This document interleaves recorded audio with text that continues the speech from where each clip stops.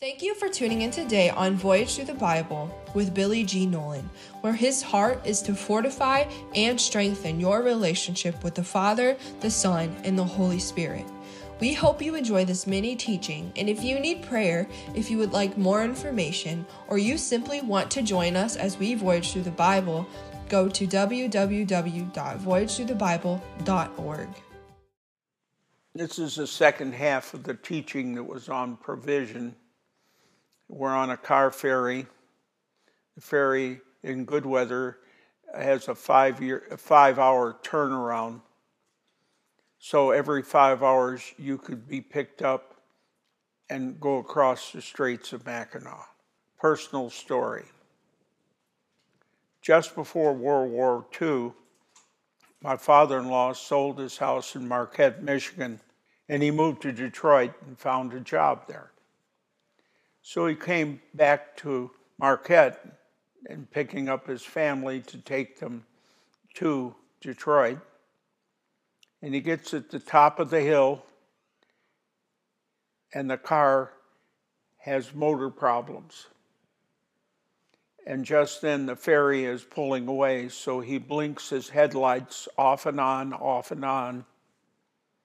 The ferry came back landing again, and he coasted down, and they pushed him on the car ferry. So that night, they spent the night in a hotel. The next morning, my father-in-law fixed the car, and they were on their way to Detroit. You know, the car ferry has quite a setup on the third floor. It has a kitchen. It has, it has a dining area. The aromas coming out of the kitchen were quite amazing. In the upper deck, there was places to lounge and sit. There were many people from many walks of life that were mingling together. There were people who were traveling, families. There was people shipping things. There was people who were in transit for one reason or another. There were people going to the Lower Peninsula to find a specialist, a doctor. There were many kinds of reasons and people there on the car ferry. We're looking to parallel stories telling what's going on in a discussion of the Christian life. We're going through all these stories. We'll be looking at the enabling power of God to save the worst and the best, causing great power to be a part of our lives. Let's continue on. We're talking about provision. We're talking about provision in the small group. This is the second week of the small groups teaching. A little bit of understanding of how it works. We give the teaching, and then we put something we could call the hot seat. It was just a chair, and we had people surround the person that needed prayer, and we prayed until we felt the person had reached a point where they were satisfied with what was being prayed for. So at the end of every service, there was this opportunity. With Israel, provision began to stop when they stopped serving the Lord. And we can have the same problem. But I'd like to go to a truth. Calvary is our provision. Calvary is our provision. In Luke 8:22 through 25, one day Jesus said to his disciples, "Let's go over to the other side of the lake."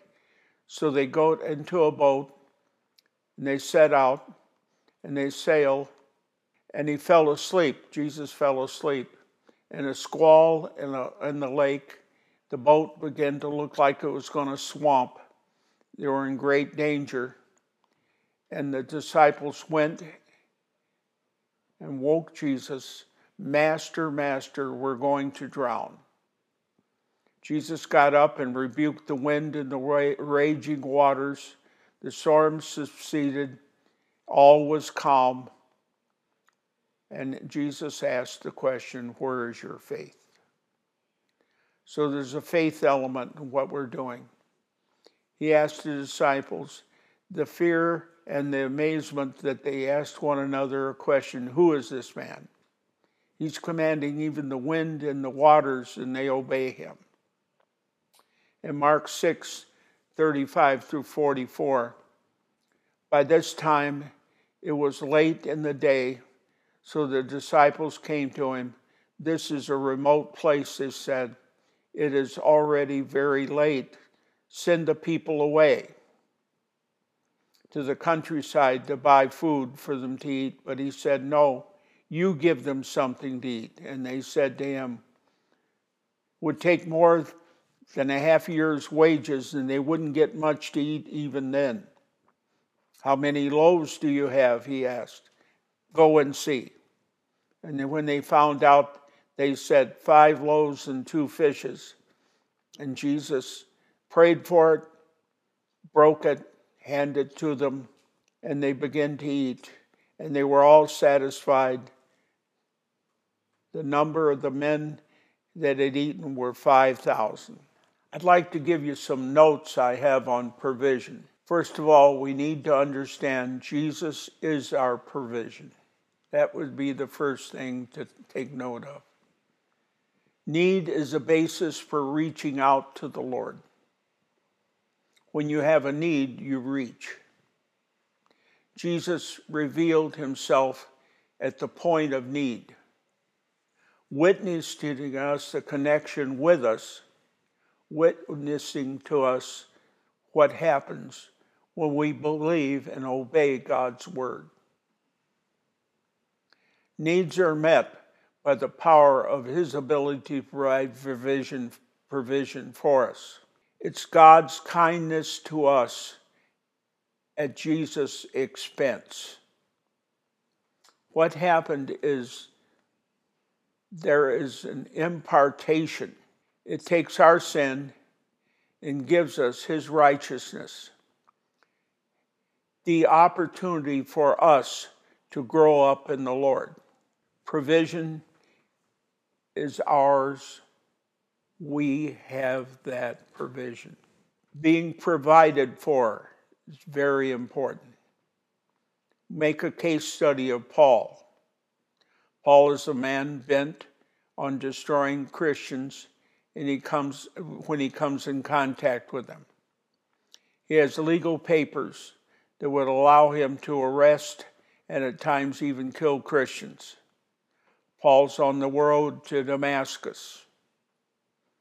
A light shines from heaven, knocks him clean off his horse. And he says, who are you, Jehovah? And Jesus replies, my name is Jehovah Jesus. Some follow through takes place. The Lord comes to Ananias and speaks to him and says, go to this street called Straight, and there you'll find a man named Paul of Tarsus. And I'm speaking to him, and I want you to go speak to him. He was to give a brief outline of Paul, the rest of Paul's life. He was to receive his sight because he was blinded by that light. He was to be filled with the Holy Ghost. He was prophesied over and baptized. He began to immediately preach Jesus as the Messiah. Provision comes in many forms. Provision is our need for God to act. It's like a priestly ministry. When we understand provision in the Old Testament, we need to look at the cities of refuge. These were cities of refuge for somebody who had not premeditated murdered somebody, but ran to the city for safety so there wouldn't be a revenge killing take place. They weren't pardoned, they were protected. The cities of refuge were a refuge from incorrect punishment, set up by God's mercy so that the laws could be enacted that were full of justice and full of mercy. When we're born again, we are immediately come into God's standard as if we are living in the cities of refuge. We have a refuge in Jesus. John 3, 7 through 8. You should not be surprised at my sayings. You must be born again. The wind blows wherever it pleases. You hear its sound, but you cannot tell where it's come from or where it's going. So it is with everyone that's born of the Spirit. Provision is a right that we have, a covenant right. Isaiah 53, 4 through 7. He was smitten and afflicted and bruised and chastened and oppressed, punished by God, stricken by him, afflicted, and he was pierced, for our peace was on him, and by his wounds we're healed. And we all like sheep have gone astray. Everyone has turned to his own way, and the Lord has laid on him the iniquity of us all. He's oppressed, afflicted, yet he did not open his mouth. He was led like a lamb to the slaughter, and a sheep before the shearers is silent. So he did not open his mouth. Some people have even said that each one of these strokes of judgment on Jesus are a release to us in our time of need. Some would say that the whole of the death, burial, and resurrection of Christ was one whole package for us. Some would say distinctly every one of these needs is expressed in Calvary. Trust the Lord for provision. Provision is paid for. Provision is ours. Take ownership of the provisions that Christ has paid for. We need to place our claims on the covenant of Calvary, claiming the victory of Calvary. Some have been so bold as to say the Old Testament has many names, and I do not doubt that the Lord has many names, but just let's explain instead of the names, let's explain what they actually mean. One name is speaking of the new birth. One is speaking of daily provisions in Christ. One is speaking of healing and speaking of health. One is speaking of a place to rest even when life is in a reverse. One speaks of resurrection life, and one just says there is more. We do have restoration and friendship with God. His names describe provision. We have authority. 2 Corinthians 5:18. All this is from God, who reconciles us to himself through Christ and gives us the ministry of reconciliation. That God was reconciling the world to himself in Christ, not counting people's sins against them. And he has committed to us the message of reconciliation. Provisions are found moving from one of us to another. We're connected to each other. It's as if we can have a provision and we can submit it to someone else and they can enjoy in it and even have their own set of provisions from it. Colossians 1:20 through 21. And through him to reconcile himself to all things, whether things on the earth or things in heaven, by making peace through his blood shed on the cross. Once you were all alienated from God and were enemies in your mind because of your evil behavior. We need to connect the fact that Jesus is our provision. The Holy Ghost is the power of the provision. Not only so, but we ourselves, we have the first fruits of the Spirit, groaning inwardly as we wait eagerly for the adoption of sonship, the redemption of our bodies. In another place, there's a definition, Jehovah Shalom, God is our peace. God is a provision of peace and rest in the middle of trials. Noah, in Genesis 6:8, built an ark. It was an ark of safety, an ark of salvation. In the ark was peace and tranquility. Outside was destruction. Great peace have those who love your law, and nothing can make them stumble. All during the time of this, it's a recurring word of provision. Story to tell you, I met a lady last night. I could tell by looking at her, her life was full of pain. She could tell me that she had road miles on her. It was easily seen. I know it isn't to be looked at, but she had many, tattoos. These tattoos at times are considered artwork, but in her case, it was years of rebellion against God. Years of rebellion making her body, over a period of years, she had 2 husbands, and both of them were in prison for different sentences. She had 6 children, and still 1 was living at home. She had just gone through a very serious, intense surgery and was in a state of recovery. She was in a state of remorse over her failed life. She was jobless. In the middle of the group was surrounding her, encouraging her, and began to pray for her. Her countenance was lifted. Money was immediately raised that moment to assist her and to help her. She made a strong commitment to the Lord. In spite of her pain, you could see the joy of the Lord reaching out throughout her countenance.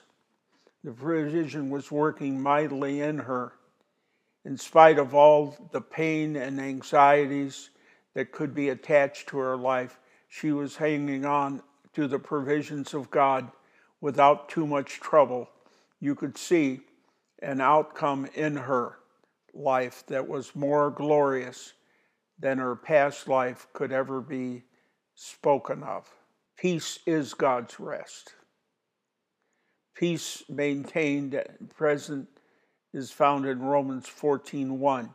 Except the one whose faith is weak, without quarreling or disputing in any matter. We are called to peace, that is rest. We're called to follow after rest and peace, which is provision. In 2 Timothy 2:22, flee the evil desires of the youth and pursue righteousness, faith, love, and peace, along with these who are called to have a pure heart in the Lord. Jesus is our peace. Romans 8:6, the mind governed by the flesh is death, but the mind governed by the Spirit is life and peace. My peace I leave with you. My peace I give you. I do not give you as the world gives, but I do not let your heart be troubled, and do not be afraid. This is a teaching for a small group. The last meeting, the woman told me that this particular teaching, even though she was separated from her husband, gave her more faith to believe God and more cause for teaching over the weeks, periods that were in the past. Just a comment of how I taught this.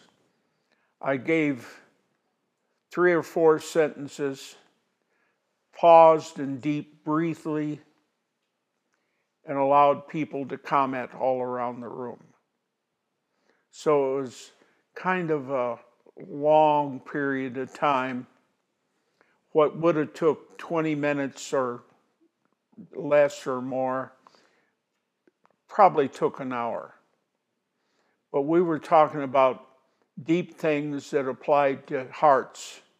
And I want to make the last comment. Provision is yours. The provisions of Calvary are paid for. Your problem that you're having today, your trial that you're going through, there should be an undergirding of peace and joy. Let me pray for you. In Jesus' name, receive peace and joy in the middle of your situation. Peace and joy to reign in your heart. In spite of the trial, in spite of the situation, let peace and joy reign in Jesus' name. We hope you enjoyed today's podcast from Billy on this episode of Voyage Through the Bible. This journey and its many adventures lead you into the mysteries of creation and man, not only to know the Bible, but to experience it and live it. If you would like to sow into this ministry and be a part of somebody else's journey as they learn about God, please visit our website, www.voyagethroughthebible.org.